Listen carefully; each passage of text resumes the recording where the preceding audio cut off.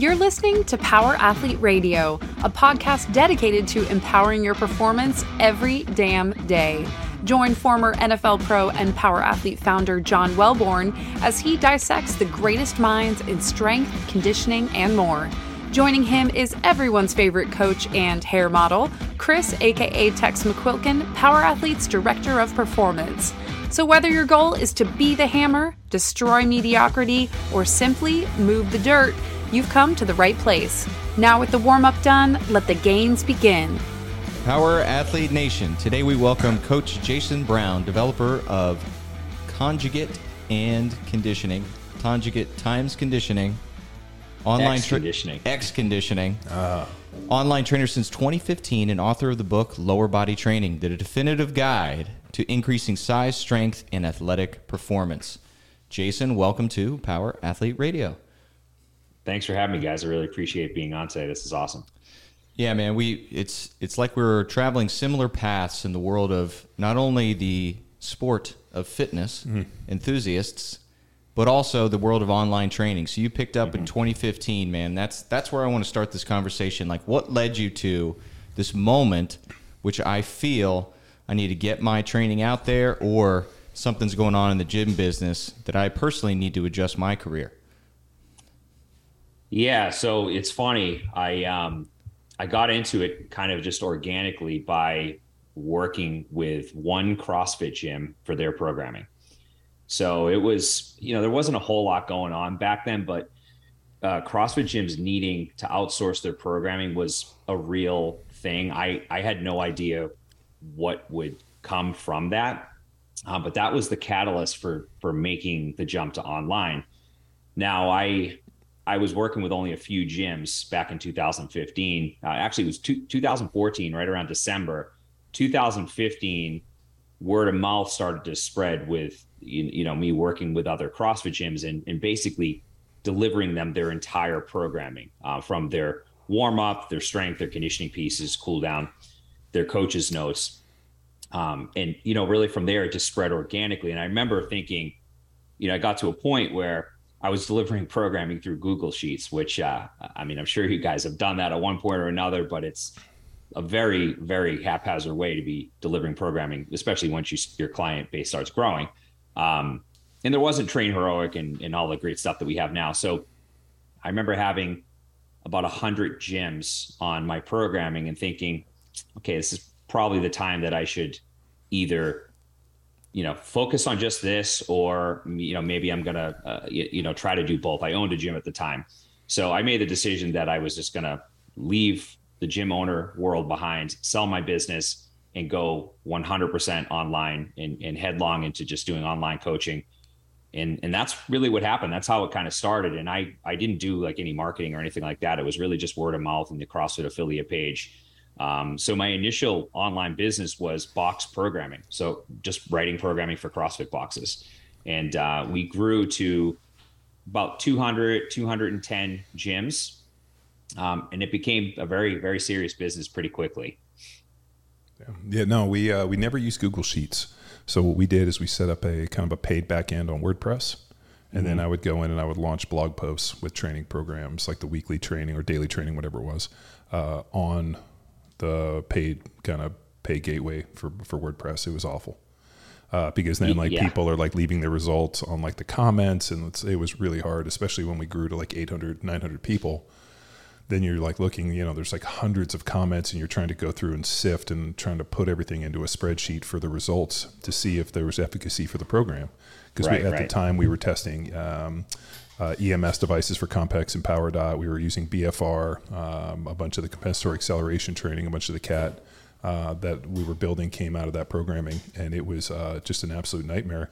So then we looked at actually developing our own app and sat with a couple developers, and it was just such a laborious process. And I kind of got into this, like, are we a tech company? Are we a training company? Let's just be a training company.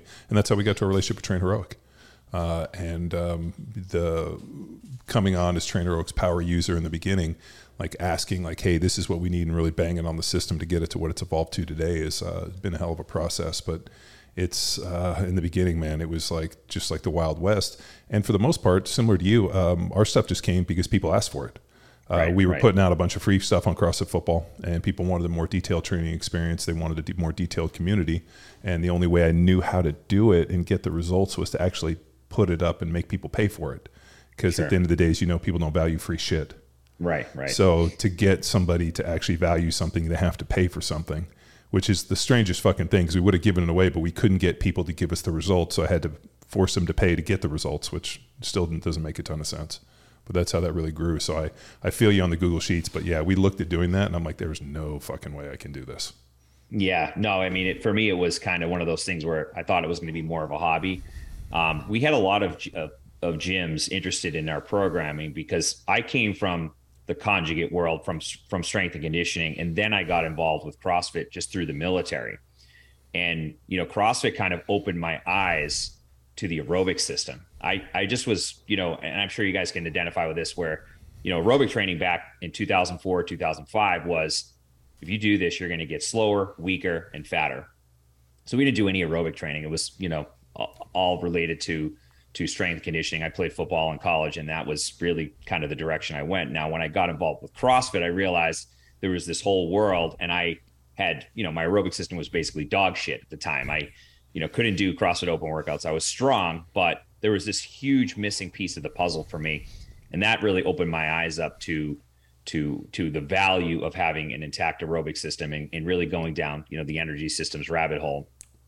So, the conjugate side of things, we had people, we were box squatting, we were using accommodating resistance. We were doing a lot of GPP based work, a lot of sleds, pushes, pulls, carries. And, at the time, it just seemed like no one was doing that stuff. They were kind of deeming it as non-functional. And a lot of the gyms that I worked with had incredible success. People were hitting 100-pound PRs on their squats and like all the time. I mean, that was like a regular occurrence, and they just didn't understand how that was happening. So needless to say, I went from having 4 gyms on board to 100 within a year's time. And then another year, we had another 100 people on board. Which, again, coming from being a gym owner, and, I think me and my wife collectively were making about $100K a year with a 200 member gym, to now having a $500,000 online business, $500,000 a year online business was like, what the fuck? What am I even wasting my time with owning a gym and busting my balls working, 60, 70, 80 hours a week, when I can just put all my effort into just one thing and, really have the ability to write my own ticket. Well, you also have to have the lab, though. I mean, I did the same thing. I mean, I had a CrossFit Balboa, and we had a physical gym. I was traveling, teaching CrossFit football seminars. We started putting out programming. We were still doing Power Athlete. And what was cool was, and not that I would go back in a heartbeat, but I think that there was a lot of value in those early days, being able to have a whole bunch of people to test stuff on. Sure. And, and I think without that actual brick and mortar experience and a little bit of knowing what the gyms go through, I just don't think that you've created any ethos. So now all of a sudden you're like, I've been a gym owner. These are the results we're getting in our gym. And it's such an easier narrative, not that you're spinning a narrative, but like the narrative just makes sense to people and really kind of grew it. I think where people are struggling maybe today in the online deal is if you don't have that practical experience. Sure. And I know for us, I mean, we, here at where we are, I mean, we still have a gym. People come in, we're training athletes presently, and it's nice to bring people in and be able to work in like kind of small focused, hey, we have a specific task. This guy needs something specific, and let's work with this, high level athlete. Whereas, which is kind of interesting, because then you're in a situation where everything works. Opposed from, like, I always go back to the general pop thing where we had these amazing ideas and all these systems and everything, and you're like, fuck, dude, nothing is working on these people. And it's because, they're, never built a strength base. The lack of conditioning, like, Louis always talked about, you got to have a base level of GPP to be able to build upon, right. As you found. So, I mean, there was just a lot of things that I think I saw within the training lab, and I also know Chris working in CrossFit gyms and also working as a strength coach. There's just a lot of ideas that I don't know if we could speak from a position of authority if we didn't have that. But yet I would never go back to do it again. If somebody's like, you want to open a gym? I'd be like, fuck no. Like, as you found out, but it's kind of like, it's like the history of it. It just makes sense. Definitely necessary. It's necessary. I mean, you have to be in the trenches. I don't think that, I get people all the time ask me, how do I gain clients? How do I gain online clients? And that's a tough one to answer. I think that there's a lot of ways you can skin the cat.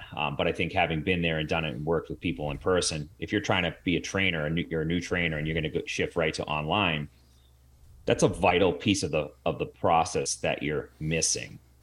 Working with people, having your hands on them, being tactile, being able to, to see things real time versus working with people remotely. Some of the stuff you're not seeing, you don't see anything real time. So you're giving someone feedback, but then they don't get to take action on that feedback till, days later. It's very tough to try to explain that to someone that hasn't been there and done it. Yeah, no, I completely agree. I mean, just the amount of traffic and the people shooting us stuff, like being able to look at videos and go through and be able to do meaningful coaching, and then having them, the test and the retest, like, hey, this is going to pop up again, like, constantly varied. Like the days of constantly varied are kind of over.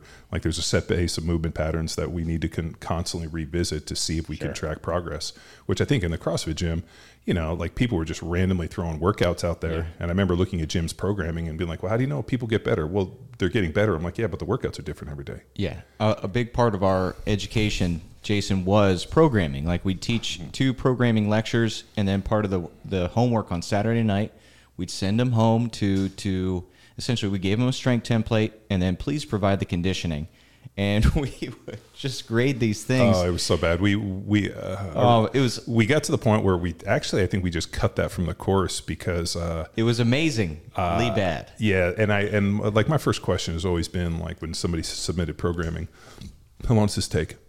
And they're like, I don't know. I'm like, have you ever done this? No. And I'm like, you're like a cook that doesn't eat their own food. Right. I mean, and that was something we saw universal, that people were going in and they were programming without testing anything. I mean, there wasn't anything that we've ever programmed that we haven't done ahead of time. There were all these great ideas we had. We went and tested it, and we're like, I fucked myself up. Like heavy deadlifts and toes to bar. Like if you want to fuck somebody sciatic up and get them not walking, do that one for one. So there was just a whole bunch of stuff. We're like, oh, this sounds like good. Let's go fuck it. Let's go give it a try. And there were a lot of bodies left on the floor when we're like, yeah, we can't program that. And people, that was the one thing that struck me. I mean, we were fortunate. I mean, there's hundreds of seminars, and we would give these programming things, and it was invariable that people would submit programs and no concept of how long it would take, what kind of, how this whole thing would go, how they're going to skin it, how they're going to put it in a class environment, how they were going to get 40 kids to run through it. And then on top of it, I've never done any of these fucking workouts because this shit looks awful and I would never do it. And I remember just like pulling my hair out and being like, you can't do it. Like, yeah. So I'm sure in the same right, like, you were in your gym, you saw what was working, you were training with your athletes, you're still doing all these things. And now you're like just offering, hey, this is what we're doing in our gym. Now let me help these other gyms. Well, that you hit the nail on the head. That's exactly it. I had a bank of programming and it had all been tested. So the lesson plan, as far as knowing the actual minute of how long everything should take, and, being able to write a lesson plan, which, in and of itself is a whole other thing and a whole other side to programming, which I don't do anymore. I actually don't own that business. I actually sold that business and made another shift with what I was doing personally. But there are so many different moving parts to that. If you don't know precisely how long something should take, then there's going to be a disconnect, whether it be from just, the response of the training itself, or, even going deeper, like looking at how they're responding on a stress level to the programming that you're writing for them. So I don't know how you would write programming for a group setting and know how it's going to turn out if there is not some type of testing process that's done beforehand. So with the conjugate stuff, I mean, you were exposed to that in the military through Westside Barbell? Yeah. So prior to the military, I started training at a facility when I was a kid that was, my strength coach was involved with Westside. So I'd been to Westside back when I was a kid. This was probably 2004, 2005. And then I went again a few times, and I went again with Louis and Glenn Pendelay taught that seminar that they did. It was like a one-time seminar that the two of them did together. So that was the last time I've been to Westside, which I think now was like 2016. So yeah, I've been involved with a conjugate method and, did the special strengths course a while back now, 2014, 2015. I've read every book and anything Louis has ever said or done, I have consumed, over the years. From books like Super Training and Science of Practice Strength Training, go down the list of all the texts that there are for the special strengths exam. So, it's funny, when I started getting involved with CrossFit, I started, doing my own experimentation, like anyone, like you said, being in the trenches and experimenting, seeing what works. There was a lot of different things that I experimented with, a lot of different models of training, and even at one point using a lot of linear periodization. And, I always found that there was a disconnect between trying to marry both strength and conditioning within the same week. There would always be some type of interference, which we know can be the case if you are going too hard on any one of those areas.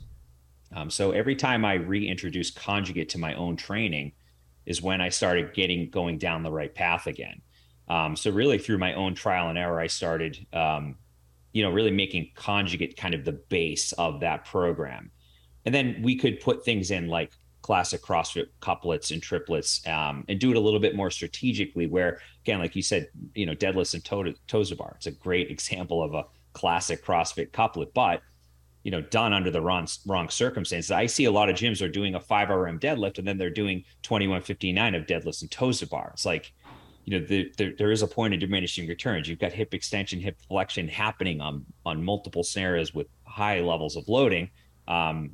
It doesn't make a whole lot of sense. So I would honestly kind of trick people into doing more of a conjugate based session. So we might do, a submaximal effort deadlift, and it might be followed by loaded carries and sled pushes, right? They don't know the difference that, in the scheme of things, it might look very different, but it might feel the same to them.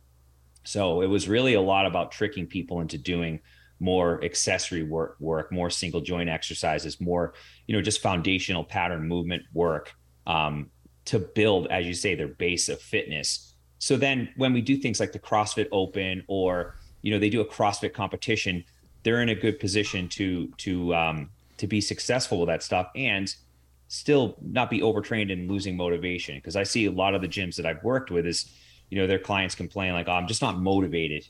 They get to this like point in their CrossFit career, like 3, 4, 5 years, where they just lose motivation. They just see 2159, like, I don't want to do that workout anymore. I just don't feel motivated to do snatches anymore, or whatever the case may be. And I find that, there's just a lack of GPP. They don't have that base of fitness, and they're getting subjected to things that they really haven't earned the right to do that yet. If you haven't really solidified your squat, why are we doing a full clean? There's a disconnect. So I feel that a lot of these gyms just do a lot better when we just simplify the programming quite a bit. And as you said, have like a template, have a schedule of where things happen within a given week, versus just, throwing things against the wall and seeing what sticks. No, you hit it right on the head. I mean, we used to get the majority of people that would come to our seminar and kind of came to us were always like the CrossFitters in year 2, 3, 4, 5 that were kind of burned out. They'd already maxed out all the glycolytic capacity that they ever could get. And now they were in a situation where like, how am I going to do this faster? I can't go physically any faster. The only way I can get better is to make it lighter. So then we had, and that was a big issue when we taught the seminars, is people were, there were people that were really fit, but just couldn't move any type of loads. And, there was a ton of dysfunction. I mean, navicular drop, collapse this. I mean, just the amount of dysfunction that we saw was extremely beneficial, because then after you start seeing the same dysfunction over and over again, and people are doing the same training system, which looked like nothing but bilateral hip hinging in a sagittal plane. Yeah. And then you put them through a whole bunch of models, like we do resisted sprints, change of direction, and they couldn't do anything. All of a sudden, then you start building a model to fix these people, put that model out, and then you start comparing the two, which is what happened for us in that the model that we were putting out, people would show up and were a lot more well-sorted than the people that didn't. And it was interesting to always talk with them and see, hey, where are you on your journey? And it was like, oh, I got into CrossFit, I got super fit, which is, I think for most people, they're like the thought of being fit when they first go to CrossFit versus what fit looks like 4 or 5 years later are completely two different things. Mm-hmm. If you were to ask the average person on the street, what does fit look like, or what is fit? They'd be like, oh, somebody that has abs, or, a lady who's got nice arms, she's fit. Whereas all of a sudden you go to CrossFit and you see what fit is, and 4 or 5 years later, you realize that those people that are probably doing those squats aren't real fit, because you throw something heavy in like a, heavy carry, and all of a sudden they're just fucking exploded. Yeah. And so, exactly. whereas when we went out to Westside, those power lifter dudes, I mean, Louis liked a certain body type, 5'5" to 5'8", anywhere from 275 to 330 pounds to look like a fucking Ram Man. And because they need him to squat That's big like weights. that guy you were just rolling with. Oh my God, dude. As I'm sitting here, I'm still like, I can still feel the congestion in my chest and I can still feel my compressed rib. I'm not kidding you, dude. I had, just a side note, we played first round of the playoffs, played the Chicago Bears, and we were down. This was actually the last game at Old Soldier Field. We were down on the goal line, and we ran this little dive play. I was playing left guard right over me, and I had to try to cut this dude, fucking Keith Traylor, who was like 6'2", fucking 365 pounds. And as I hit him, his knee spun, and when he spun, he sat on my helmet. And his ass was so big that it compressed my helmet, and I could hear it going, "Eeeeet," and I could see my face mask bending, and then it stopped. And then the fat of his ass started coming through my face mask, and it was like literally like a blob coming through me. And I started to freak out, and then I just kind of like closed my eyes, and I was like, This is how it ends. No, I was like, just calm down. You're gonna, like, if you fucking freak out, you're gonna have a heart, like, you're gonna die. And then slowly, I just kind of laid there, and then they like pried him off me, and I saw the fat dissipate. It reminds me, like, you see like the floods in Florida, and the water dissipates, it just goes away. That's what it was like. I stand up, and I can't get my helmet off because it's so tight. So I had to go over, and they had to like finally wedge my head out, and I'm smashing the helmet trying to get it back out. But that was not nearly as bad as what happened to me last night. So That's pretty serious. Yeah, I mean, like, this dude, like, he got his arms around me, and if you know jits, like in this body lock position, and he somehow weaseled it in, and like, I was like, fuck, this dude is so fucking strong. And then I remembered, like, if you got to hustle 360, 380 pounds around, even if you don't lift weights and you're doing this, so he has to move his body around other people, that dude's strong as fuck. Like, that guy definitely could help me move a couch. So, just side note, dude. So, And yeah. for free pizza and beer, As I'm sitting here, sure. no, well, he's got a small stomach. He probably eats like a chiclet now. Like, so that's the thing. When they lap band your stomach, now all of a sudden they, like, physically you can only consume like 500 to 800 calories because your stomach's so small that, like, you could eat half a chicken breast. And then they also can't process any fat, so they eat like a high protein diet, severe caloric restriction, and that's how they lose all that weight. But sorry, not to fucking go too far off the rails, but as I'm talking, I could still feel it. Yes, and so you sold the programming business, Jason. And let's get into I'm more excited. As excited I am, I'm kind of excited to hear about where you live and like 13 acres, what you guys are doing out there. Did you build a facility? Has afforded you the opportunity to get off the grid. I mean, are you purely off the grid? Like, you guys are on I'm solar? No, that wouldn't be accurate. We still get, luckily we still get like Amazon deliveries for our food, which I don't know if you guys use Amazon for food delivery from Whole Foods, but I've got 3 young kids, 6, 4, and 3. Ooh. So it is You're right in the very fight, hard. dude. You're right in the fight. We're right in the fight. Yeah. And, it's great, right? I mean, I'm sure everyone says, oh, it's going to be so great when they're older and they're so close in age and yada, yada, yada. But it has been really tricky to do basic things like going food shopping and whatnot. So that has been an invaluable service for us, being able to get food deliveries. Like last night, it was 8:00 and we were out of, something they eat for going to school. And it's really great to be able to get those food deliveries. So I'm not off the grid, but I do have 13 acres of land. We've got chickens, we've got ducks, so we consume a lot of eggs. We get, about 10 to 12 eggs a day. And actually they're not producing as well right now because they're, I guess, in this phase of molting, which I've never heard of, but apparently they don't produce as many eggs. Yeah.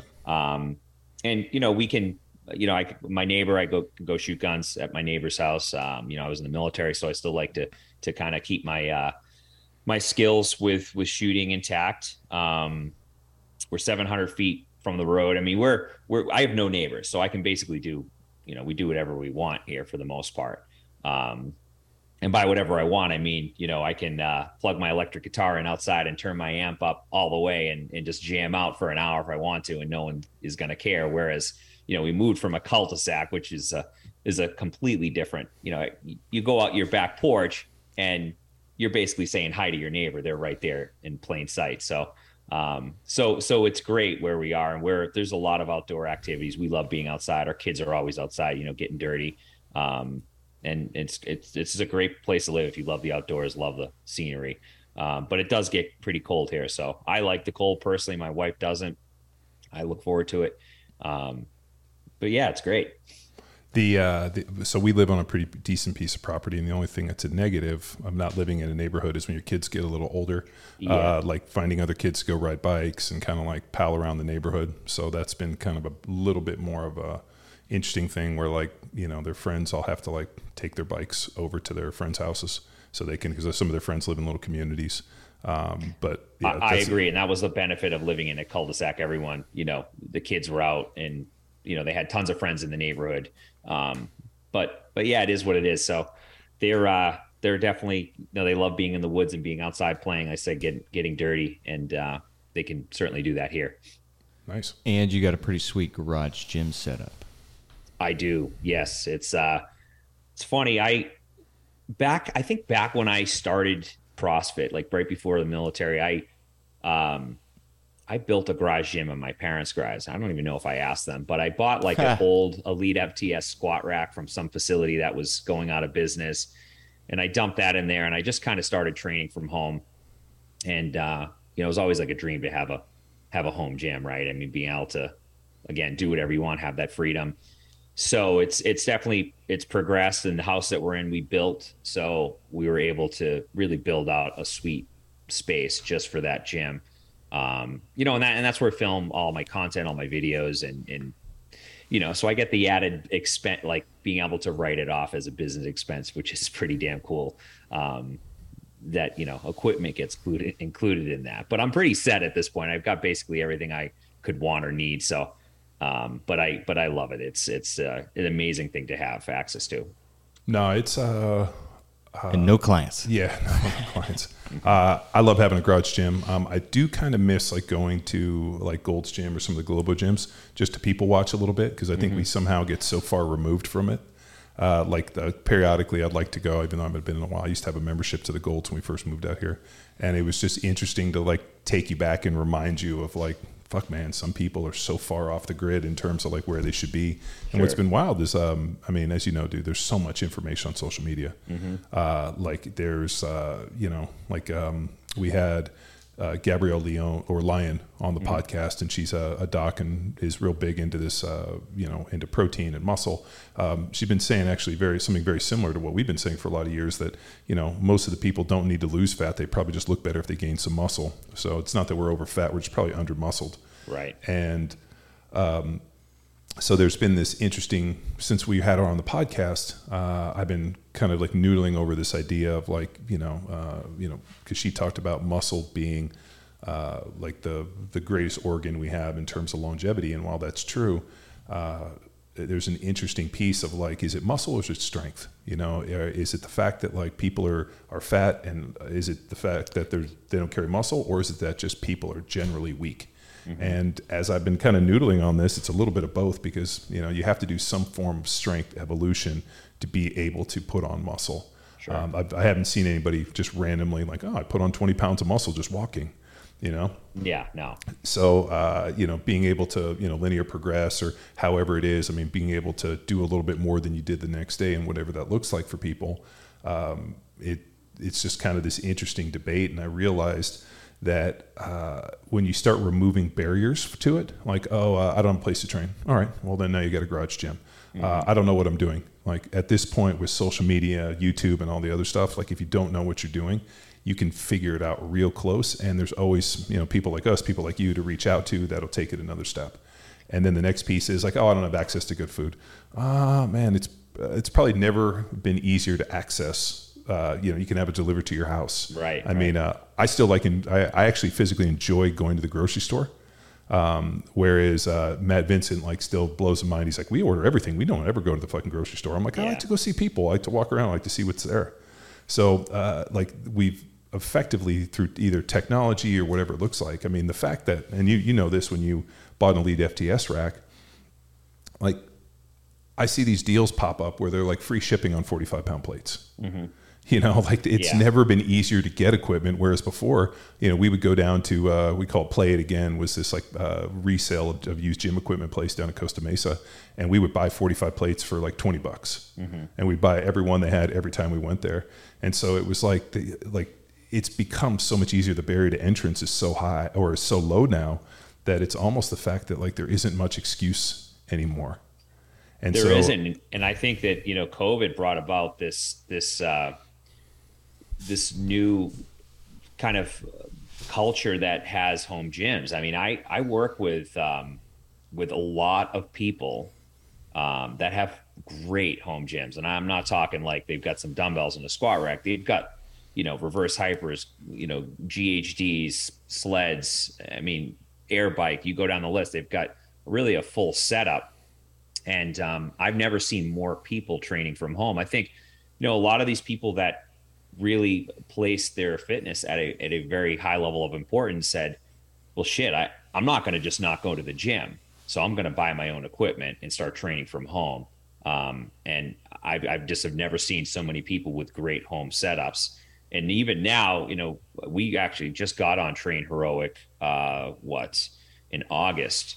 And, I've seen so many people who've got a private Facebook group posting in there, and I'm like, holy shit, some of these home gyms are literally better than a CrossFit box. So people really invested, which is super cool, because like you said, now there's no excuse. Yeah. If we get, gyms get shut down again, no one should be losing any fitness. They can still get it done from home and get it done, on a very high level. Yeah. I don't think that anything that looks like a shutdown will ever happen again. No. But I do believe that probably the silver lining of the shutdown and of all the COVID stuff was actually the building of garage gyms. Because right. I'm with you. Like I get tagged in things all the time on social, or I see it pop up where I'm like, fuck, that's a really nice gym. It's awesome. I mean, people have like built spaces and lights and like have done some really amazing things where I'm like, shit, dude. Like I know we had to up our game, at our gym here, and like, add neon and dumbbells, and we were kind of like, holy shit, dude, these people are leaving us behind. We got to up our people take game. It serious. I mean, there's pages. I mean, you've probably seen like garage gym reviews. I remember the guy that started that Coop, like back when, he had like no followers. It was, just kind of this small movement. I mean, it is, he actually, I think he's got like a full-time gig now with just garage gym reviews. You guys probably know better than I do, but I mean, I saw him in his YouTube channel. He actually did a feature on my gym. This is in my old house. He posted the video tour that I did, and I've seen his channel just grow like astronomically. And it's, again, people are taking it very seriously, which is awesome. I mean, I love it. I love seeing it. I would say that I'm a little bit more simplistic. Like I don't really. I've actually tried to decrease the amount of shit I have. At one point, when I sold my gym, I had an ATP from Westside. I had an inverse leg curl, and those are things I took with me. And I had that shit in my home gym. Like, do I really need a fucking ATP in my garage gym? I'm the only person using it. It's a great piece of equipment, but I actually end up we have one. Yeah, we have one. It's phenomenal. But, you've got 500 square feet at best, and that thing takes up basically, half of the floor space. I ended up selling it to my buddy, who you guys may or may not know, Murph. He owns TPS right outside of Boston, Total Sports Performance. I don't know if you guys have heard of him. He's the lead FTS guy. But anyways, I ended up selling it to him. Like, this doesn't make any sense for me to have this. You've got people that are going to use this thing every day, and it's just taking up space for me. So. No, we use it. We do a ton of warm up stuff, especially with the fighters we've been working with. Just basic marches, like med ball throws, and I love it for calf raises. So donkey calf raises is like my favorite one for that. But we do a ton of stuff on that thing. I mean, we've had one. Man, I think I've had that unit. I mean, so we don't have the adjustable arms on it. It's the old school one. Mm-hmm. I think we got that in like 2012. So I've had it 10 years, and use that thing at least a couple times a week. So yeah, reverse hyper. I remember that was the first piece of equipment I bought for my own personal gym that was in the downstairs of my house. I had a wood weight treadmill, I had a squat rack, had weights, had adjustable dumbbells, and a reverse hyper. And that was, when I wasn't, so when I played, I went up to Athletes Performance. And then I would kind of train there with my brothers. And then I got tired of going to Athletes Performance. So I actually ended up training at a CrossFit gym, which is how I got involved and exposed to CrossFit, because actually they were the only ones in the area that had bumper plates. So I had to drive 45 minutes to an hour to Carson to Athletes Performance, where Mark Verstegen's place was. It was the only place that had, bumper plates and platforms. And then all of a sudden, like, somebody's like, oh, there's this gym up the street that has bumper plates. And I was like, oh, really? So I went up there and was like, hey, can I do my, Olympic stuff here? And they were like, yeah, sure. Come in. And I'm like, what the fuck is this place? Feels like I'm going to get, and it ended up being CrossFit Newport Beach. Well, it's funny. I think I remember seeing that because I got involved with CrossFit in like 2006. And I feel like for whatever reason, I never got to a CrossFit football seminar. I feel like there was something that it stopped at one point, right? I don't remember I remember seeing you on the site on like CrossFit.com. Well, CrossFit.com had removed CrossFit football from the webpage in 2009. So when we launched, there was CrossFit, and then on the left there was CrossFit Kids, and then CrossFit Football was underneath it, because there was only, I think CrossFit Football and CrossFit Kids were the only two licensed like versions of their own CrossFit, whereas all the other SMEs were like teaching an element of CrossFit. Mine was my own kind of adaptation for power athletes on CrossFit, and then CrossFit Kids obviously different. And then Glassman got upset at Rob and I over something, and when I wouldn't publicly fucking cut Rob Wolf's head off, they basically took me off of the front page of CrossFit. And I was like, oh, all right, well, I'll just hang around until you break up with me. And it took them another. Well, 2017, we rode off into the sunset. Yeah, they finally broke up with us. It was like, I'm sure maybe you have, maybe you haven't, but we've all probably dated somebody where like, God, I just wish this person would break up with me so we could just go on our separate ways, because I wasn't enough of a man to do it myself. And that was what my relationship with CrossFit was. We were like just kind of hanging out there and like, oh, I wonder if they're going to break up with us one day. And it took them a number of years, and it was over a steak. Hey, I benefited greatly from that dysfunctional relationship. I've seen the world, and I am so grateful for the opportunity. For all the craziness and wackiness that we were involved with CrossFit HQ and Glassman and them, I would never go back and do it any other way. Just for the fact that we got a chance to put out free programming and then travel the world from the Arctic Circle to New Zealand and back and meet the people doing the program and actually hear the real world results. So whereas I think some people, let's say you got a gym of 40, 50 people, we got a chance to literally put our hands on thousands of people over, 10 years, 9 years. The number comes into, which is wild to think. And just people from different walks of life, different training. You show up to a gym, people walk in and they're like, we've been following the program. I'm like, I can fucking tell you've been following the program. Or they're multi-attendees, so they would attend 1 year and they'd be one person, and then you see them the next year. And they like, would they would almost use it as like a little bit of AAR, like, do I got all my shit in one sock? Yeah, right. Can I test my training again in this deal? And people would show up, and I remember on numerous occasions, people would be like, oh, hey, like, oh, I'm talking with them, and then they're like, oh, I was here 2 years ago, and then they would like, I'd be like, holy shit, that's you? Like, all of a sudden this dude's put on 20 pounds of muscle and looks great. All of a sudden they're eating a high protein diet, not fucking 7 zone blocks a day.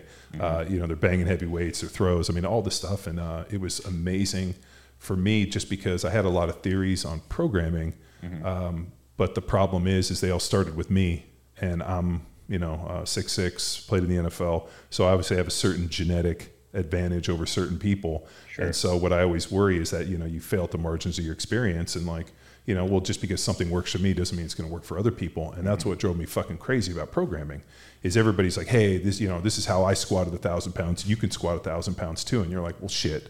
One, I'm not 5'5", 300 pounds, right. So there was just a lot of failures for me in that I had theories and, like you said, obviously we had always done some form of conjugate, Olympic lifting, West Side sprint, kind of Charlie Francis deal.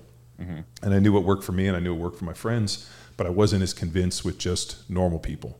And then I got to the foundation that if you can just teach people the basics and then progress them on and get them really strong, teach them to sprint, get a little capacity. The one thing, somebody actually asked me this the other day, the only 2 things that never got easy in my life were lifting weights. The weights never got light, and sprinting never got easy. There isn't a day that I got done sprinting where I was like, oh, that's not bad. Let's do that again.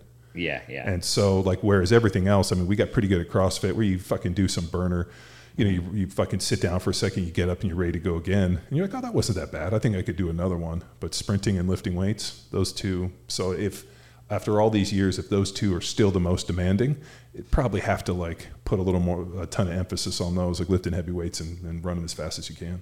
Sure. Yeah, no, I agree wholeheartedly. This episode of Power Athlete Radio is powered by Train Heroic, the most immersive strength training app experience on the market. We've built our online training business by partnering with Train Heroic and helping us deliver all of our world-class training programs like Jack Street, Field Strong, and Grindstone. To learn which Power Athlete training program best suits your goals, head to powerathletehq.com/training. And if you're a coach looking to build a business with the best tech and training, go to trainheroic.co/powerathletehq. And now back to the show. Do most of your clients now, are they still going for that fitness realm, or are you starting to explore athleticism development at all? Yeah, so it's interesting. Once I got to the point with box programming, like working with gyms, and I had a coach working for me that was running the business. It got tricky because you're getting a lot, like you just said, John. You're getting a lot of different data points, and we had at one point, about 40,000 people using the programming a day across the globe. So there was a lot of great things that came from that. But what got tricky for me was I just certainly fell out of alignment with classic CrossFit, trying to fit in different style of workouts, trying to fit in hero workouts and some of the things I just didn't want to do anymore. I didn't want to have, general fitness people doing Olympic lifting. Didn't make sense to me. I didn't want them to be doing any kipping at all. So for me, it just made sense to kind of go a different direction. And I had a lot of individuals that were, I like to call like the everyday athlete. They're people that did CrossFit for 5-6 years, and they just, kind of like myself, kind of fell out of love with it and wanted to train in a more sustainable way. But they're still concerned with their metrics. They still want to see improvement across the board. They still want to train for maximal strength and, speed strength, and just go down the list of different qualities. And that's what really kind of brought about doing more individual programming. And, conjugate X conditioning was like the marriage of using the conjugate system, but then using zone 2 style work as really kind of that bridge between those harder training sessions, between your max effort or your dynamic effort sessions. So that's the people that I work with now are predominantly from CrossFit. And they just, again, have, 9 out of 10 do not want to Olympic lift anymore. 9 out of 10 do not want to do a kipping anything. And, they do really well in this style of training because it lends itself to not only their goals and their needs, where their training status is, but also their personality type. They're still able to push it at certain times in a more strategic way and see that carry over to multiple qualities of fitness. And I obviously think that, a lot of the people too are definitely, just as concerned with their body composition. So a lot of the stuff that we're doing really works well for those individuals that, again, fall out of love with CrossFit. And there's, I can't tell you guys how many, I'm sure you see the same thing, but there's so many people that have the same story that I interact with. It's almost like this can't be the same story again. It's the same story. And I'm not talking just like, 10 or 20 people. We're talking hundreds of people. I mean, we've got about 300 people on the Train Heroic app right now. And it's like, we just started it and they're all saying really the same things, which is, again, always interesting to me to see. But, the success that they're having, just following a more structured plan and in removing a lot of those elements that they simply just are not in alignment with their goals or their needs anymore. How do they find you? Were you leading some of their former box programs, or they just found you via Google's? Yeah. So, I think that leading up to this point, what I did back when I started box programming is every time I had a question, I would just write an article for it. So I had a lot of questions because, again, we were doing things that were really outside of the box, so to speak, with CrossFit programming. So, people would say like, hey, well, why are we doing loaded carries or sleds or or, go down a list of different modalities that we would utilize. So I wrote an article about basically everything. I started, I had articles published on Elite FTS. I ended up becoming a columnist for them. So I write an article regularly for them. And so collectively over the last 6 years, there's about 1,000 articles I've written, whether it be T Nation, Elite FTS, or Dr. John Russin or Christian Thibodeau, go down the list of different sites as well as my own website. So there's a lot of pieces of content that I didn't really necessarily see a return back then. And this kind of goes back to the people that asked me, like, well, how do I gain clients? I did a lot of shit for free, a lot of free content, a lot of free programs, a lot of free downloads, yeah. Building the mailing list and just doing all these things that were, I wasn't seeing a return then, but now, I have basically all that goodwill that I put in, and it's now paying off for me. So a lot of people come from articles. Hey, I read that article you wrote on Elite FTS. I mean, I've written some ones that went pretty far. Most of the articles I wrote that, I don't want to say bash CrossFit, but like, some of them were like, hey, you can say that. Let's do, one of them was CrossFit Smarter. Like I wrote for Dr. John Russin's site, and it was like, people, most people agreed, but there are, of course, a lot of people that have a very visceral reaction to, speaking about CrossFit in any negative way. And, to be completely honest, guys, like I don't love getting in debates and arguing with people and that stuff. I think putting yourself out there and saying like, hey, listen, I'm going to take a stance, whether or not you agree with me. For me personally, that was hard. I mean, even putting myself out there with all the content was hard. And it's still hard, even after doing it so long. But I do feel like that is the piece that, if I was going to, if anyone asked me, how do you build an online business? I would say, well, you got to put yourself out there. You got to write content. You got to give free value. Like George and I had a great conversation on it. And he's like, people want to be successful, but they don't realize how much time goes into building your brand, building your name, building your ethos. He's like, it takes 10 years. And then all of a sudden, like, then you look like an overnight success. It takes you 10 years to be an overnight success. Mm-hmm. So, building brand loyalty and doing all the little things, creating relationships, being a, good person and not a complete fucking shitbag, which I think is why a lot of people get spun out. But it just takes time. It does. And I don't know how you go back and recreate that. But I tell people, like, shit, man, people are doing it every single day. Yeah, and I feel like we're just we're like a society of just like everything's so quick, it's so instant. You want food, you just hit a button and you get a food delivery. And I do see a lot of the younger, trainers and coaches that are making the shift to online, that are expecting it to, to happen quickly, where you're selling, and I think a lot of people are starting out with just one-on-one, but even if you're trying to sell a training program, and if you haven't really shown people, I remember seeing Joe DeFranco at a seminar years ago, and he said the only reason he got Triple H as a client because he wrote for, I don't know, over a decade. He was writing free training on his website, and Triple H found it and was applying a lot of the things that Joe was saying. And needless to say, like he didn't see any return back then, but fast forward a decade down the road, and Triple H says, well, I just, I took all your free advice and I saw that it fucking worked. And I was like, holy shit, this guy, obviously knows what he's talking about.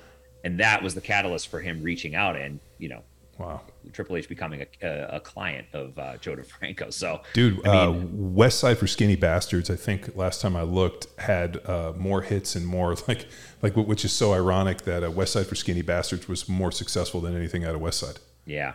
I mean, that's like it was kind of a conjugate / bodybuilding, like pick 5 accessory or 5 movements, rotate through them. There was a little bit of volume, a little bit of max effort, a little bit of, I don't necessarily know if he had any dynamic work. It was more like max effort and rep. But I remember looking at it and being like, it's pretty fucking basic. And the amount of people that when he put that program out, downloaded it and used it, far outpaced. And it might have been when he was at the event, that Elite FTS. He 2014 or 15. One of those two. But yeah, I mean, he was like, we've had this program downloaded X amount of time, and it's probably, more people. Your whole mailing list. Yeah, I mean, more people know probably West Side for Skinny Bastards than they actually know West Side. Yeah. So, I mean, man, as we're sitting here, I'm thinking about my introduction for Westside. My roommate in college was a big power lifter, and he had the Westside bench videos in VHS. And I remember we watched them, and they were all fucking grainy and super shitty. And at the end, there was a phone number, and it was like, call. And literally, you could call and talk to Louis. And so it was, think about Louis selling those videotapes to people, mail order, probably packing them, as Doris packing them up herself and sending them out. And the fact that so many people copied and handed them out, the viral nature of it, which probably exploded on it and was probably way better than, pay for a download. It's like bands giving away burner CDs, hoping that people, copy them, give them to their friends.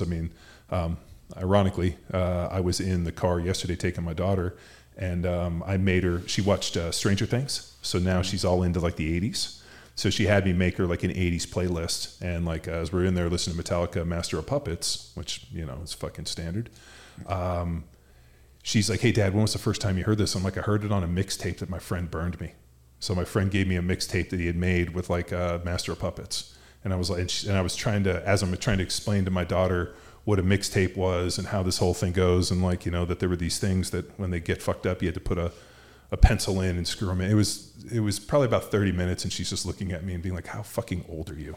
And I'm like, yeah, but you like this song? She's like, it's great. I'm like, yeah, it was as fucking hot then as it was then. And the quality's way better, but it's interesting when you start thinking about the perspective of how long it takes to actually become an overnight success. I'm sure people hit you up and you're like, dude, we did a lot for free.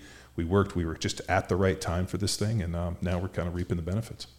Yeah, I have that conversation with my wife all the time about like just the progression of like going from CDs or even tapes to CDs to where we're at present day, and it's very interesting. But I think that definitely is it holds true. You got to do a lot for free, and I think that it's all about providing free value. So if you're giving away, I heard a quote from some marketing guru, and I'm just a caveat here. I don't know a whole lot about marketing. My wife is actually involved with my business. So luckily I have her to handle that side of things. But they said, if you're giving away so much that it makes you want to throw up, then you're doing it right.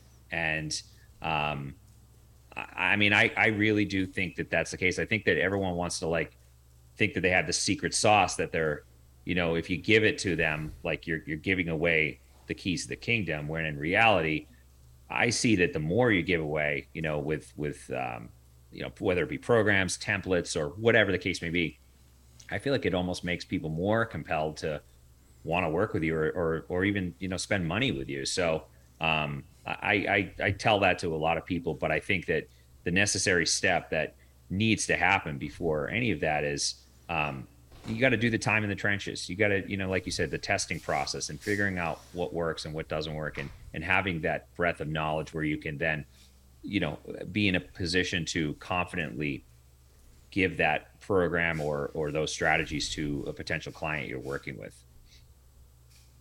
How's your TikTok game? Not good. I'm glad to know we're not the only ones with a weak TikTok game. Yeah, no, TikTok. So we try to repurpose like Instagram Reels, and we hired a VA from I think Fiverr or somewhere, and we try to repurpose that stuff, like where it's like an Instagram Reel gets repurposed as TikTok, which there's a whole different thing happening there, so it doesn't work that easily, unfortunately. But then we repurpose those as YouTube Shorts now too, and those are like hit or miss, which again is. There's so many different languages to all this stuff. I think what we've seen with just, IG is really our go-to. We've seen, and this happened recently, we actually, I think over the last couple of weeks, we've gained 5,000 new followers. And we started doing longer carousel posts. And you guys can look at any of there's about 6 or 7 of them there. And they are very, very simple. A lot less science. So just kind of like simplifying. One of them is, about a method that I use called the 6-12-25 method. You've probably heard of it from Charles Poliquin. Yeah. And it basically encompasses all 3 tenets of hypertrophy, mechanical tension, muscle damage, and metabolic stress. And I've used it quite a bit over the years. I've written articles for T Nation about it. That one got 6,000 saves and a 300,000 reach. Wow. So I think just from that one, we gained 1,000 followers. So my wife's been taking a lot of the content that I've made and kind of making it funny and simplifying it. And those have the interaction for those is just done incredibly well. I mean, I think again, it's IG and those places have turned into quick, the 3-second reel crushes the one that you put time into, and there's a bit of nuance to. Don't do as even close to as well. So I think that it's just, again, all the things I think we're talking about in this episode have been kind of the same thing. Simplified, quick bits of information that are easy to understand, digestible, and if you have a little bit of humor in there, I think it certainly helps. Yeah, no, I do. I'm forever interested on like the algorithms and really what hits. And I think IG is pretty interesting in that I think people just want to be quickly entertained. Mm-hmm. I know that they're also, I've actually watched way too much information because Antonio kicked it my way, who's the video guy on the other side, about like the new algorithms and like, their idea of battling TikTok. So now that like the Instagram Reels are being prefaced in terms of like static pictures. So now people are like posting pictures, like multiple pictures as Instagram Reels. And it's so weird. You can dive into these fucking rabbit holes. And I'm like, God damn, when I was joking with Antonio, I'm like, I just wasted like 3 hours of my fucking life. Yeah. That, probably some 14-year-old girl figured out way faster than me. And I think because in my mind I have a hard time. I think it's interesting. Like, I mean, I know Paul Quinn's system, and I've always argued with him on the time under tension stuff. I never thought that actually giving somebody a controlled time in terms of concentric movements made any sense. And I actually went to one of his original deals back in the day, and Derek Woodsky, who taught for him, is a good friend of ours, so we've had good conversations. But I mean, dude, there's so much cool shit that people don't even remember. Like we were talking the other day on Mauro de Pasquale's anabolic diet. And, the father of carb cycling, and people are like, oh, everybody's talking about carb cycling. I'm like, well, yeah, no, this dude did it way back when. So it's interesting how, what I think the word is, like people's time is a flat circle. It's cyclical. No, it's just basically their ability to like process information is so quick that it's almost like, and I'm sure you've seen this, you put something out and it didn't hit, and then like a week later you probably put it out and it hit. That's the T-Nation model, John. Well, you change the title, or I mean, there's just so many different variables, and I think that again, I feel like the simpler the better. My wife makes reels that do really well. She made one of me sitting at the computer, and it was like 3 ways to improve your programming: improve your exercise order, improve your sets, reps, and rest intervals. I forget what the other one was, but that one crushed, and it literally took her 4 seconds to make it. Whereas like I'm making one, it's like plyometrics and going through like it's way too complex, and in the same token, it takes me 2 hours to make it. So it's like, where's the return? Simple, the quick, the easy, the ones that again people don't have to think about. And for me, as someone that wants to educate and give them the why, that's a hard shift. I mean, I'm sure you guys the same way. Like you want to tell someone why and give them some legitimacy to what you're giving them, and that's not necessarily the thing that's going to do well and reach more people. No, a nice butt and a big cans. I mean, that's really the best way to sell on Instagram. This is the challenge of the numbers game. But Tex is the only one that puts out the peach pictures. So I got the peach to prove it. But Jason, the numbers game doesn't always tell the story, because you are finding your people that do appreciate and value that. Like scanning through your Elite FTS and just a quick scan here, I can see just the evolution of your wording from, hey, conjugate for the Gen Pop to then now conjugate for the everyday athlete. Mm-hmm. And seeing how that is evolving as an educator, I do appreciate that, because you're not just spitting the same thing. Sure. You're finding a different way to then connect with your people, your audience. Sure. I do like everyday athlete, because we've beat to death the dead horse that is General Pop. Yeah. Mm-hmm. No, I mean, there's an interesting distinction, I think, and Tex and I actually talked about this the other day. We have historically always trained athletes. Athletes at a certain point need strength, they need muscle, they need all these other things, opposed from like writing program that's purely hypertrophy based, where your only goal is hypertrophy. And like so there's like an interesting thing when like, what's my outcome? I want people to be strong. I don't want them to be fast. I want to be able to move well. Whereas I think on the hypertrophy side, when you go down that, like, what does it really matter? And even though those people maybe move well, like the focus, like I'm constantly in this, like when I'm watching stuff, like I'm not as concerned with, oh, that guy needs to squat more, his legs are bigger. I'm like, is he moving the weight from point A to point B well? And everything, is it aesthetically pleasing? Is he doing these things as intended? If he's deadlifting and he's extremely long legs, short torso, what does his back angle look like? How can I make this more efficient? Whereas, in other movements where if it's purely hypertrophy, I probably would never have him deadlift.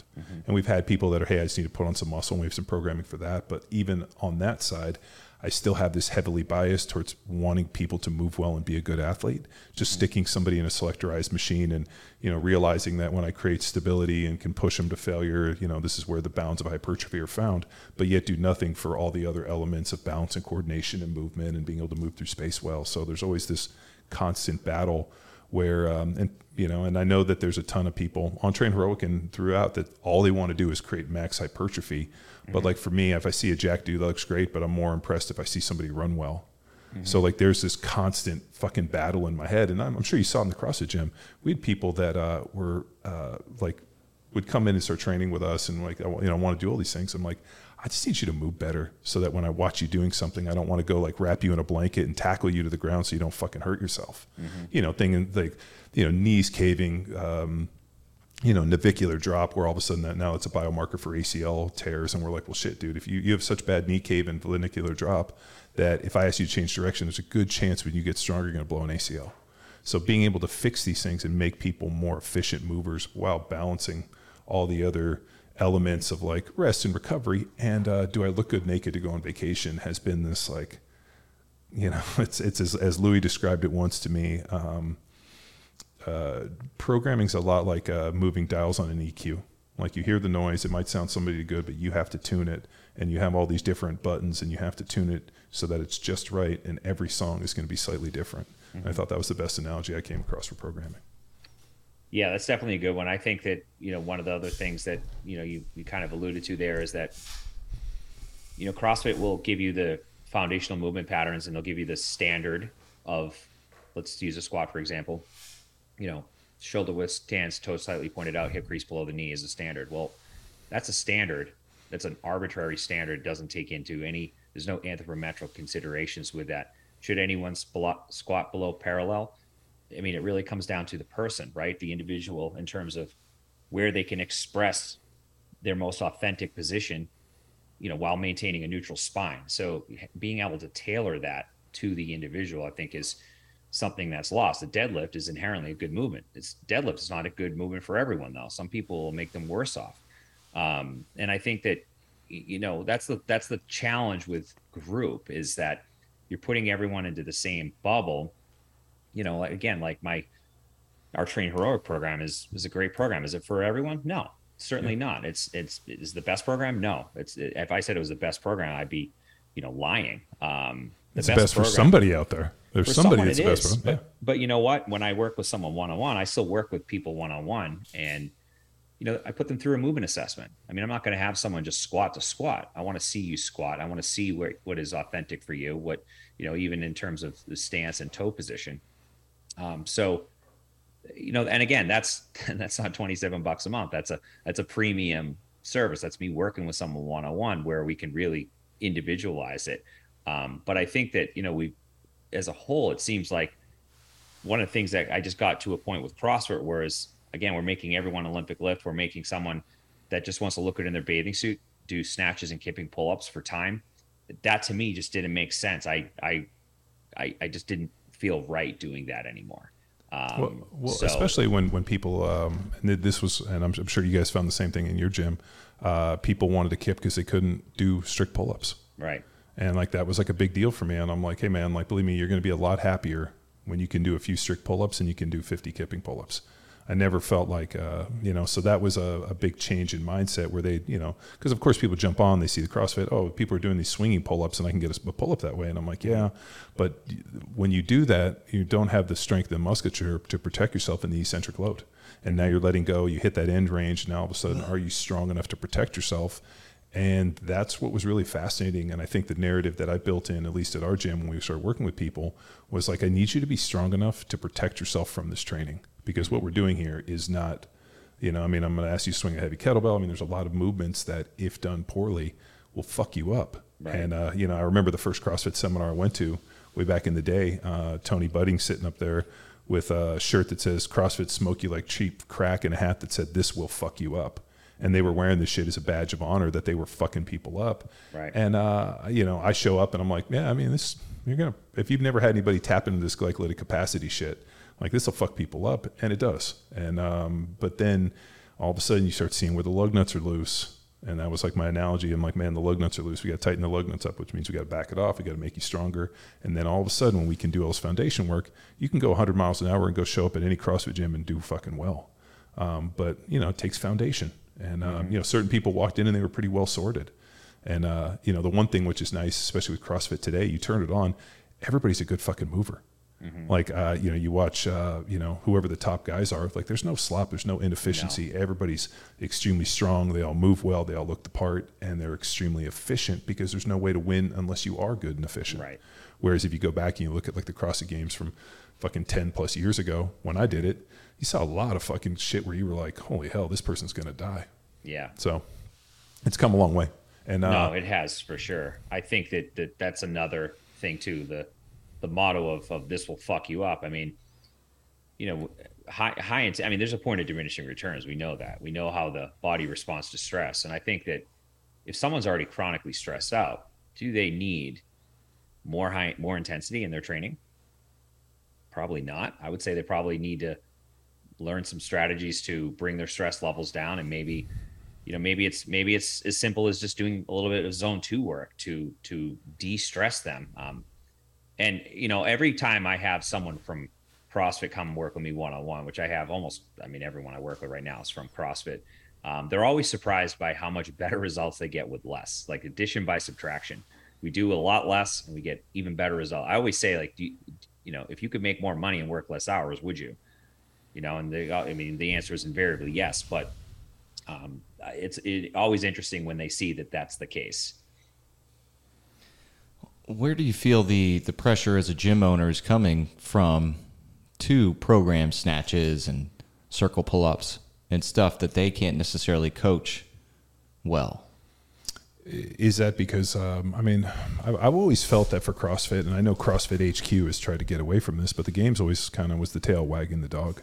Mm-hmm. And I guess those things do find their way into the open. So maybe they're preparing their athletes. Well, and people are dialed in on social media, and if you go to a CrossFit gym and all of a sudden you follow the hashtag for CrossFit, you're going to see all the CrossFit superstars who are pretty good Olympic lifters, and I'll tell you this, I remember. So we did some really shitty Olympic lifting in high school, and it pretty much was hilarious.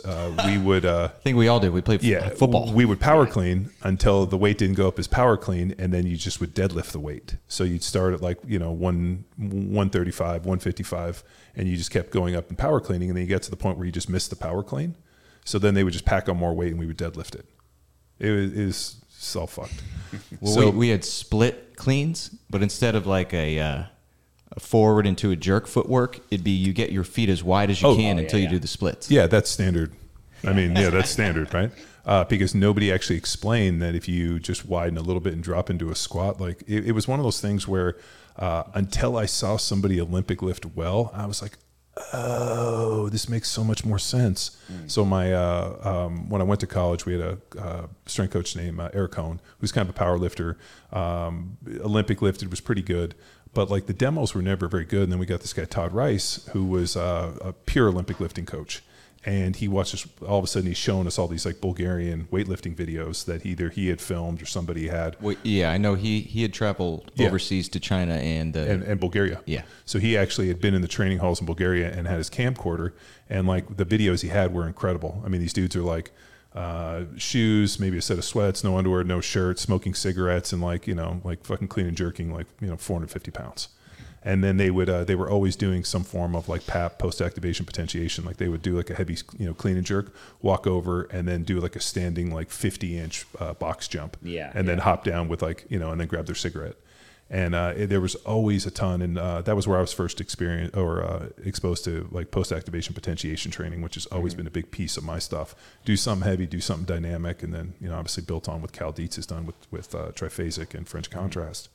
But until I saw those videos, I was like, oh, fuck, dude. This would have solved so many problems if I could have just seen somebody do this well. And it's pretty exciting to see dudes move weight that well and be that dynamic, because as a football player, you're like, fuck, if I can sit in the bottom of a squat and pull 500 pounds and all of a sudden stand up and then jerk it over my head, how well am I going to do on the field? So I think for me personally, Olympic lifting, there was like a 1-to-1 where it's like, holy shit, dude, those dudes are pretty dynamic and explosive. And if I can be dynamic, explosive, I can play this game. Whereas I think now with, people go to a CrossFit gym, they click on it and they see the, CrossFit superheroes over there doing this stuff. And they think, why not me? Why can't I do that? Shouldn't we do it? Isn't this CrossFit? And then they walk in and you're like, yeah, but they're also in their early 20s. They've been real proficient at this. You're a 40-year-old mother of 3 who, maybe has a shoulder impingement. It's not going to work out the same way. No, and I mean, if it did, if all we had to do was just train harder, then we would all be Rich Froning, right? We'd all be, look like him and move like him and be as resilient as him. But I mean, that's not the case. That's why there's, one Rich Froning and one Matt Fraser and, all of these top athletes that are very much gifted and are suited to do that. And obviously are pushing themselves and being able to tolerate and take in the training and not burn out or get hurt. Well, and they've also loaded it over years. That was another thing I explained to people. I'm like, oh, those guys start with one workout. There's a specific term. Is it called linear progression? Gradation. Gradation. That's why the success for the female athletes that get into the sport of fitness, their gymnastics backgrounds or their swimming backgrounds, that high volume at a young age, then they don't need as much, as you mentioned earlier, Jason, to have success at it. So that's called gradation over time. All of our reps count. Well, the same thing applies for football. Because whenever you meet people, be like, oh my God, how come NFL players aren't dying from those hits? If an average person took that hit, they would die. Terry Tate or that protester. Yeah. And I try to explain it to him. I'm like, well, dude, you start taking these hits when you're a little kid. Let's say you're high school, let's say 14. And then as you get bigger and stronger, everybody else gets bigger and stronger, and the hits get kind of, it's kind of like, I don't know, maybe, alcohol would be a good example where like the first time you drank, like you get super sick, and then over time, if you want to linear progress it. But I know people that drink every day and function. So it's definitely going to be true. and then all of a sudden, so I didn't realize it, whenever we'd had people on the sidelines who were, not obviously football players, like I've had numerous people that were on the sidelines be like, holy fuck, I've never seen people move this fast and hit this hard. Like, how are you guys not dead? And I'm like, I don't know. Just this is what we do, and this is how we've been doing it for a long time. And so I just got into somebody asked me about Tua. Oh my goodness gracious! Yeah, with those hits, like, why is it that just hitting his head on the turf like that had reduced those responses? I'm like, well, one, he's not a very big dude. So the way the NFL is turned now, guys that probably weren't physically able to play are able to play the game because of what they've done in terms of hitting. So Tua is just not a very big dude, not very durable. And I'm like, man, I played with quarterbacks that fucking got smashed by 300-pound dudes and got up and were fine. So, like, is there a durability factor? I mean, I think the way that the game is turned in terms of the quarterbacks now, all of a sudden you saw that deal where that guy, like, kind of like laid on Tom Brady for a minute, and they called roughing the passer. And then Troy Aikman's about to get fired because he's like, Jesus, can we take the dresses off these guys? And I don't know if you heard that. No, and, but I love it. Now the woke mob's going after him about, oh, he's, he's being but it's, if you've played football at any length in time, some coaches probably said, hey, put your big girl panties on, take your dress off, leave your purse in. Like, they've just made, like, that's, and so fuck those people. But I mean, I don't know how you play. I mean, the way the game has gone. I mean, again, like the Tom Brady thing is a good example. How do you adjust your playing to fit that standard? Jason, what position were you? I think I played running personally, back. I think what happens is you basically, these guys, and so the way that they kick you in the balls isn't on the field. 15-yard penalty is 50-yard penalty. It's when you get the $100,000 or $50,000 fine the next day in your office, or you show up and there's a FedEx envelope there where you get fined $25,000 or $50,000, and you're like, oh fuck, I just played this last week for free. Do you have to like formally pay it, or they cut it out of your paycheck? No, they just you don't get your paycheck. Okay. They just take it right out, and then then you have to appeal it. And then you get on with the appeal, and it's like one dude. It's actually funny. It's Runyon now, which is even more hilarious because Runyon was such a gross abuser of that. And, that's why they got him in. Well, He's I know that's why they got it. And then Runyon decides whether or not this is legit or not. And so, long story short, the players end up, I think, having that in the back of their head. So you watch them rush the passer or do certain things, and I see guys pull up constantly. When I'd be like, man, I would have taken that fucking shot or this or this. I mean, I don't know if you watched the game last night, but is it Kelce, the tight end for Travis Kelce? Yeah. Oh my God, he I've never in my life seen. He runs this basic little route to the end zone, turns, and as the guy's coming for him, you see him have this like split second, like in years past, as that ball was in the air, they would have just fucking annihilated the tight end. He didn't. He took a step going for the ball and then realized that he wasn't going to get it. So then he had to turn back, and Kelce, it was the worst indecision I've ever seen, because that guy knows that if he hits him the way he should, he's going to get fined. Mm-hmm. And so now these guys are playing it's a bad game of 7-on-7, and it's because the NFL, they're spending $500 million for a guy like Mahomes. They want to see him score points because that's what's big on fantasy, and they don't want these $100 million dudes getting hurt. So it's easier just to neuter the defense and make the game. Just take the pads off. Let's just go 7-on-7. It's like watching it last night. Kelce's an incredible player. He's on the Mount Rushmore with Tony Gonzalez for tight ends. But it's frustrating to watch because Jason Whitlock even had a deal football's a violent game, and that's why it's entertaining. It's not entertaining when you remove the violence, and it's awful that Tua hits his head and has this thing. But at some point you're like, dude, that's what you signed up for. It's part of the deal. It's the same thing in the military with all of the repercussions of not having positive identification if you fire your weapon, and that's hung over your head. I look at law enforcement today. You can't do anything wrong. So in that instance, with law enforcement as the example, a split second could be your life, right? You decide you're not going to pull the trigger because you're scared of the repercussions. You could die because of that. And I think that, anytime you have someone that's second guessing under whether it's a football game or law enforcement and pulling a car over, you have to think about how to act, then it's going to change the process. And there is going to be some negative side effect of that. And hopefully it's not your life, but it could very well be. Well, it's why you lift weights and you train, and you put on muscle and size, and I think because of just observation-wise, these guys have been just such in the cradle for so long, and it's because they're super talented, and I think because of high school and college, and I'm not saying they're prima donnas by any means. It's not all what I'm saying, but because of how athletes are treated, and maybe these guys have shown such aptitude at such a young age that maybe they haven't been forced into the crucible they would have been X amount of years ago. And I remember, Tom Brady came out and he's like, if the rules hadn't changed and it was like my first X amount of years in the NFL, I would have never been able to play as long as I have. The only reason I've been able to play 20 plus years was because it's completely changed. And if the first 10 years of my career, or even less, that first 9 years of the career were like this, I could have played 30. So I just don't think that it's as physical. And I think as a result, man, when these dudes do get hit, it's a lot more catastrophic. Yeah, for sure. Just probably bringing somebody in. As you remember, the original thing of CrossFit was fucking Fight Club. Show up on your first day. There is no fucking on-ramp. There is no scaling. If your first day's Murph, you're going to get fucking Murph.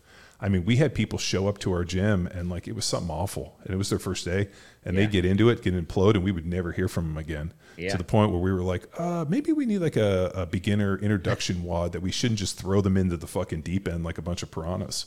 And you know, and then people got smart. They started having on ramps. They started actually treating it like a business, not just like a fucking in the whole wall fight club, which is pretty much what we got indoctrinated into when we showed up. I mean, I remember the first day I showed up for CrossFit, it was Fight Gone Bad. And I was like, why is it called Fight Gone Bad? And about X amount of later, I knew exactly why it was called Fight Gone Bad. Oh, it was fucking terrible. Yeah, I showed up for the Filthy 50 my first day, and I think day 2 was Fran. So, I mean, completely obliterated. Who's writing this shit? I did CrossFit. That's why I had a job. Well, so when I did when I went to go train at that gym and I got sucked into doing CrossFit, I told my brother. My brother played college football, college baseball, super fit, strong, trained. And I was like, hey man, you got to come do this thing with me. And he's like, fuck it, same attitude I have. Let's go do it. So we're going through the workout, and I think there was like, it was like 3 rounds of like 3 or 4 things for 60 seconds, and like we really were still probably doing Fight Gone Bad, just different variations. We didn't know anything else. And so there was a rest in between rounds, and I'm like, we did 3 or Fight Gone Bad 3 or 5, I can't remember, but it was 3 rounds. It's 3, but then a championship, like a real man, does 5. Okay. So after round 2, we got a 60-second rest, and I'm like, we get done, I'm looking for him, and he's in the parking lot. And I'm looking at the window, like waving for him to come back in, and he's just shaking his head, like, fuck off, I'm not coming back. And I went out there and I was like, get back in here and fucking finish. And we almost got in a fight in a parking lot, and I ended up dragging him back in, finishes. And at that point, he was hooked. He was like, fuck, if anything is this hard, I got to be able to get better, which is just stupid football player mentality. Yeah. You know, like if 10 sprints are good, I'm going to run 20. And, you know, and we know that there's a law of diminishing returns and all the other deal, but I'm glad that we're a lot smarter and things have evolved past this fucking idea of just getting bloodied every day. Yeah, for sure. Well, checking out your Instagram, you have a new program for tactical athletes. I So do. speak to us a little bit about that and the mindset. Because you as a tactical professional, you have an idea of the expectations, the execution, and the responsibilities outside. So now you're training specifically for those. So what's the mindset you're taking into this program? Well, I think that, you know, if you go back to the unknown and unknowable, I mean, that's definitely very much a key tenet of that. And what does that mean? Well, that means you could be sprinting 400 meters and then tackling someone and having just a vast array of physical qualities at your disposal. I think at the end of the day, with any program I write, it comes down to, as Louis said, the base of fitness, which for me is the aerobic system. So, you know, writing a program like this for the masses is tricky, right? Because, you know, I would say if I'm working with someone one-on-one and they're a tactical athlete, there's a lot of other factors that come into play, like their stress levels and their, you know, things like their resting heart rate and looking at how they are dealing with different stressors in their life at any point in time.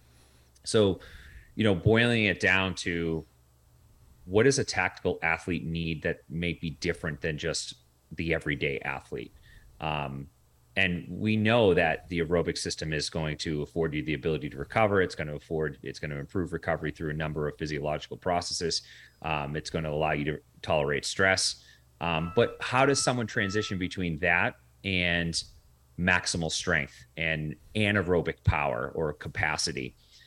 So having, you know, a really well-designed template for this, using the conjugate system where, again, we're working on multiple levels of strength, whether it be, you know, explosive strength or speed strength, or you're even going on the other end of the force velocity curve and looking at more of just maximal effort or sub-maximal effort strength.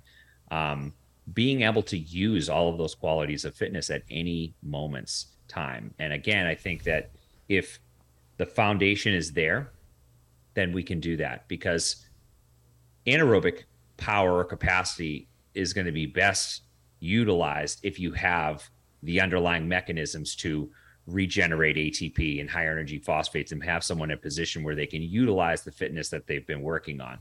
So if you don't have that key tenet, you know, there's going to be a disconnect. Again, it's like having the woman at the CrossFit gym doing snatches and kipping pull-ups when she probably just needs to learn the 6 foundational movement patterns first. So that is a very, very I would say probably arguably the most important aspect of this program is having just a very consistent delivery of GPP and getting people in a position where they can utilize the fitness that they've built. But I think that at the forefront of any training program, any great training program is the management of stress.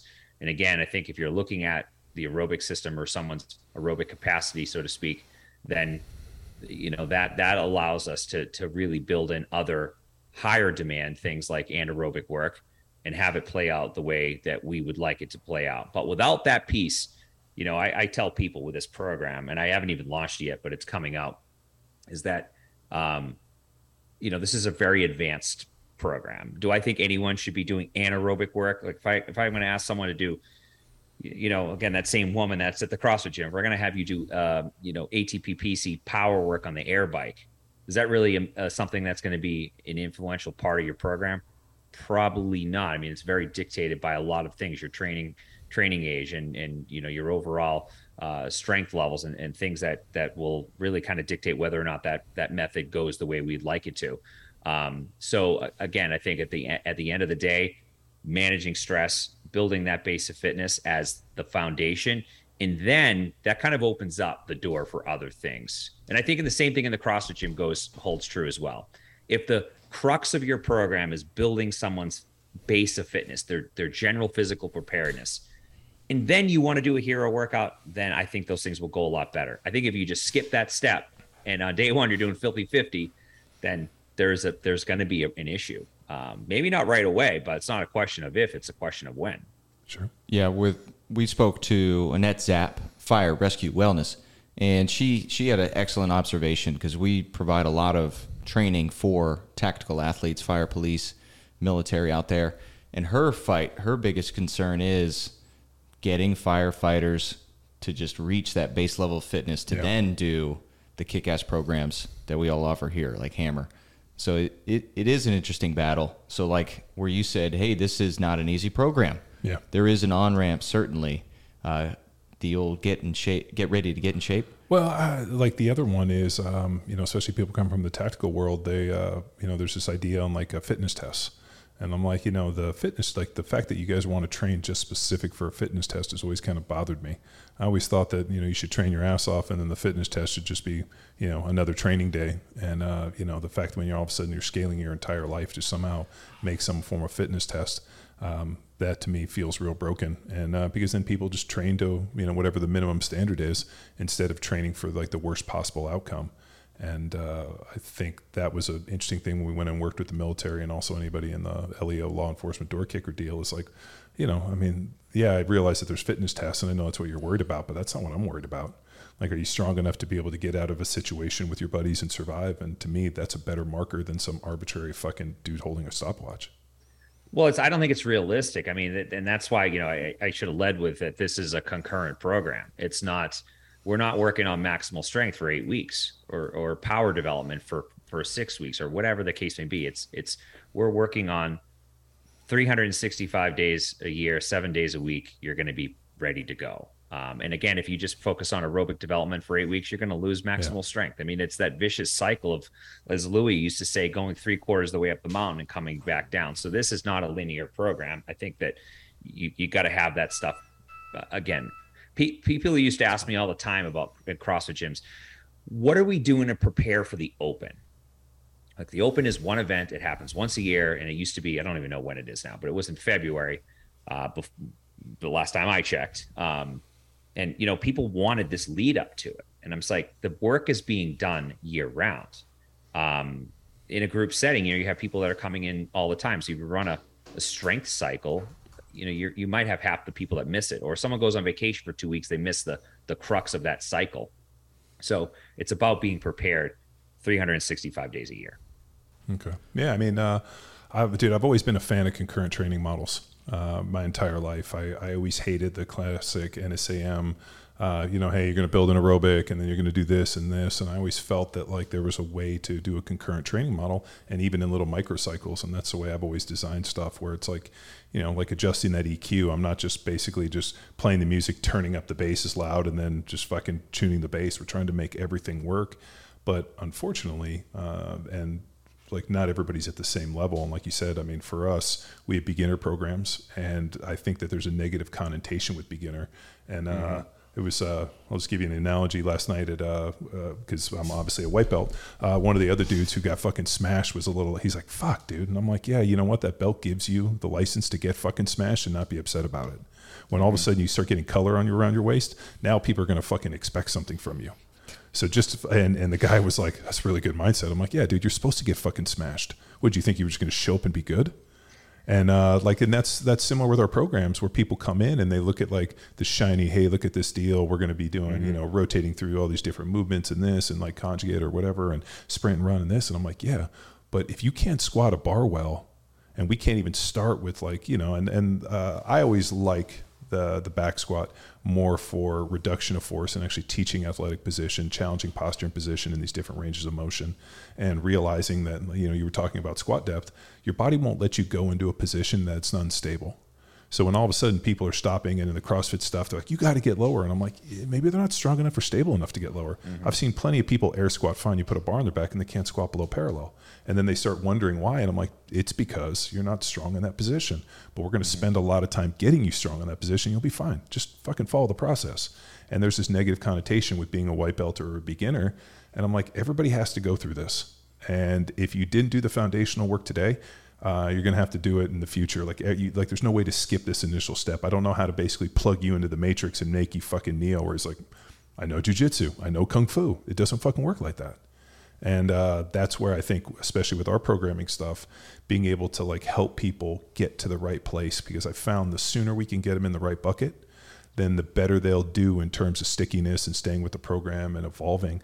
When they get in the wrong bucket, they fucking peel out really fast, because they get in and some of the shit's kind of advanced and it's over their head, and you're like, man, but that's, and then when you ask them, be like, hey man, maybe it's just a little advanced. Maybe if we go back, they take offense to it.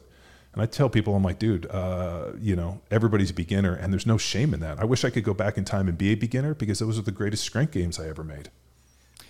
Yeah, I got a question on the line about our training program, Field Strong. Somebody asked us, is this a hard program?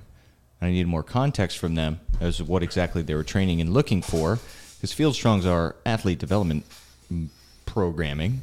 So it is challenging in respect, but if you're looking for the face-melting emotional intensity versus the movement challenges, French contrast, PAP, and things like that, then this is not the program for you. So needed to establish an expectation for them to walk into before me just saying, yeah, it's hard, but it's not exactly the barn burning old CrossFit style. Jason, I do have one final question for you, and this is something that we continue to battle ourselves. You had a post on the value of recovery. So active recovery versus passive recovery. A number of our training programs, we program into reload, deload weeks, because we run certain cycles on there, and people follow for a number of months, years, long time. So we have to build this in for them. But sometimes new people to this style of periodized, scheduled out training programs, they hate the deloads, they hate the reloads. So how do you argue and present and prepare your athletes for this active recovery, this week that they need their adaptations to unfold within their body and performance? Yeah, that's always a tricky one. I think the psychology piece is something that is a part of programming education. How do you get buy-in? How do you build value in those things? And I've always been a big believer, like I mentioned early on this episode, talking about educating the people I work with about things like the aerobic system, and what does it mean to have a better aerobic system in terms of improving nutrient delivery and more oxygen to skeletal muscle. So I try to build value through, again, very, I would say, simplistic education. I'm not going down like PhD level dissertation on the aerobic system, but just enough to get people to see that it has some value. And then, programming that in a way that it is very, it is very succinct in terms of what I'm asking them to do. So if it's zone 2, I want your heart rate to be in 60-70% range, using a cyclical measure for, in this case, I think it was 20 to 30 minutes. And just, again, building value in that. We do some type of active recovery every week. That's every Sunday in our program. And there are certain people that need more of it. There are certain people that need less of it. I have a guy right now I work with that's got a resting heart rate of 38. He wants to get stronger and gain muscle. Does he need more aerobic capacity? Absolutely not. If he goes up 5 beats per minute in his resting heart rate, he's still going to be okay. I mean, he's still in the 40s. So I think that I always, try to give that caveat of, hey man, if you're stressed out, and everything has just been the shit in your life, maybe you need to reset, where we do an actual full deload week with the Train Heroic app, because I'm sure you guys know this, that it's ongoing. And you have people that are coming on all the time. I don't necessarily do a deload week, but I used to work with a group of guys, and we would do a full deload week, where it's like a reset, where we're repatterning, we're focusing on our quality, we're just kind of getting into a headspace to jump onto something new, right? So I think that the piece of building value as to why, how it's beneficial, how, everyone always asks, this is one of the reasons I don't write articles for T-Nation anymore, is because it's very hard to know what's in it for me. That's the piece of the puzzle that people want. What's in it for me? So you almost have to remove all the nuance and just say, well, listen, you are going to get stronger and more fit if you do this, and to just trust the process. So I think that going at it from that level of just the psychological value of, hey, you're not going to lose. No one got strong or weak in 1 week. No one got fat by eating one Big Mac, right? It's 1 week of time where you're de-stressing. You're going to notice a tremendous benefit when you come back. You're going to feel restored and renewed, where you have a new level of motivation to start. I did see this caveat. I did see a teammate get out of shape in 1 week. So we finished, we did our winter conditioning, we did our spring ball, and then we had spring break. This is college? In college. Okay. And he must have really went hard. He went to Mexico with on this party thing. They drank we got done. Our spring game was on a Saturday, and then we had the whole week off and had to be back for summer or for whatever it was. And he goes away, and they went to some shitty thing in Mexico, spring break, where everybody gets on a bus and fucking 50 kids in a room. And I guess they drank nothing but cheap tequila and booze, and ate fucking Del Taco or something for a week. God. And he came back, and it was as if he had sacked away 30% of his strength. I was because I always figured you know what, you can't get out of shape in a week. I physically saw it, and he gained probably 10 pounds, looked like shit. And it took him probably better part of 2 or 3 months to play back into it. And I was like, how much did you fucking drink? So then after viewing that, I never went on spring break. So after it got done, because we knew it was starting, we didn't go on spring break. All these people were going away. We're like, nah, we're just going to hang out here. And it was always because of this one dude completely fucked himself. So I'm agree with you on that, on the one Big Mac, but 7 days of drinking, boozing, and completely fucking tearing it up, you can fucking do a lot of damage. Well, I would agree, because I think that, as I've gotten older, I've seen that 2 days of poor eating on the weekend will I'll slowly get worse, right? Even if I'm dialed in Monday through Friday, nutrition, sleep, my training, 2 days of poor eating has the power to just completely reverse all of that hard work. I have seen that, because I think as I've gotten, closer to 40 years old, I'm I really got to be more conscious of my nutrition, and even, tracking more on the weekend than I have been in the past. And, in the past, in my 20s, it was the weekend was, I would eat perfect Monday through Friday, and the weekend would be just kind of a free for all. And it didn't really have a massive impact on me back then, but now, shit, 2 days, man. It's I actually can't believe it. It's kind of upsetting. I'm fucking with you, dude. We did a little bit of challenge, and we were doing this just a team challenge, just to have a little bit of fun. Tex actually did great and crushed it. I did all right, and then all of a sudden I was I took some time off, and I stepped on the scale the other day, and it put on 12 pounds, and I was like, what the fuck fucking, it wasn't necessarily that I wasn't eating anymore, but I wasn't regularly eating. I probably was overeating a little much. I wasn't doing as much aerobic work, just wasn't like doing all of the stupid little shit. And even just like flipping it over for like a week and a half, all of a sudden I'm down, like I lost almost all of that. And I'm like, maybe there's just a little bit of fluff. Maybe as you age, and I remember like the training effect, like when I was young, let's say you miss 3 days on lifting weights or a week, or you come back to something like a few weeks later. Because we did a little bit of version of a conjugate. When I was trying to bench 500 in college, I actually called Louis on the phone because I had his numbers on the back of that Westside video. Mm-hmm. And I was like, hey, Doris answered, hello. And Louis came to the phone. And he's like, what are you doing? And I was like, hey, play football at Cal. I'm trying to bench 500. And he laid me out a program over the phone. He's like, you're going to need heavy dumbbells and this. And like, I want your 3 movements to be, heavy flat bench, dumbbells, heavy floor press, and then a ton of close grips. And we're going to do pauses. And he fucking gave me this program. And ended up benching 500. You still have that program? Yeah. I don't physically have it written down, but I remember how the cycle went. Oh, yeah. And his thing, there was no accommodating resistance, but the old power lifter I trained with in high school, he was a buddy of Fred Hatfield.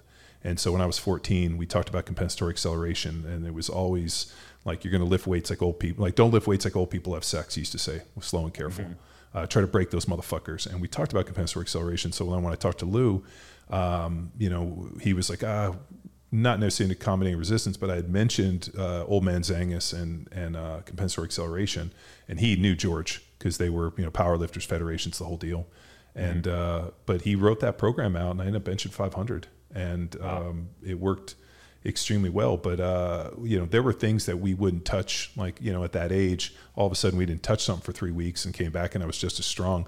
Now I find if I don't like revisit things more frequently, all of a sudden I don't have the same type of shit. Or if I all of a sudden I miss a meal or something, all of a sudden I feel the effect a lot more, which I think is the value of aging. I think you just have less, or you need greater, or I'm sorry, it's a tighter bullseye. Like there's less margin of error the older you get. Whereas I felt like when I was young, I could just fucking spray and pray, type of a deal. I agree. I think now too, I've seen that I almost crave less variation in my own programming. Doing the same variations for not longer than 4 weeks, but at least 3 or 4 weeks, which usually goes right in hand with like if I'm running a dynamic effort wave. But having, and that's been a challenging one for a lot of the ex-CrossFit people because they're used to doing different workouts every single day. There's no repetition. You do a close grip bench press on week 1, and week 2 it might be a jerk variation. So it's all over the place.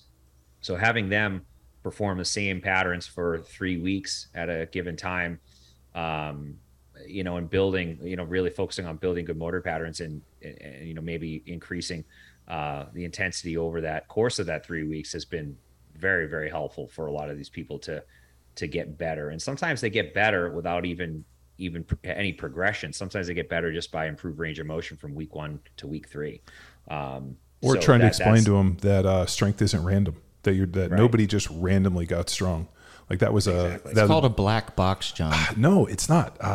Fucking strength is something that you repeatedly put effort into, and it's Milo's bowl. There's a million different ways to kind of, if you want to get into a West Side conjugate in this, but at the end of the day, like there's never a day where it wasn't heavy. You weren't trying to move as fast as you can, or you weren't doing some rep work on the bodybuilding side.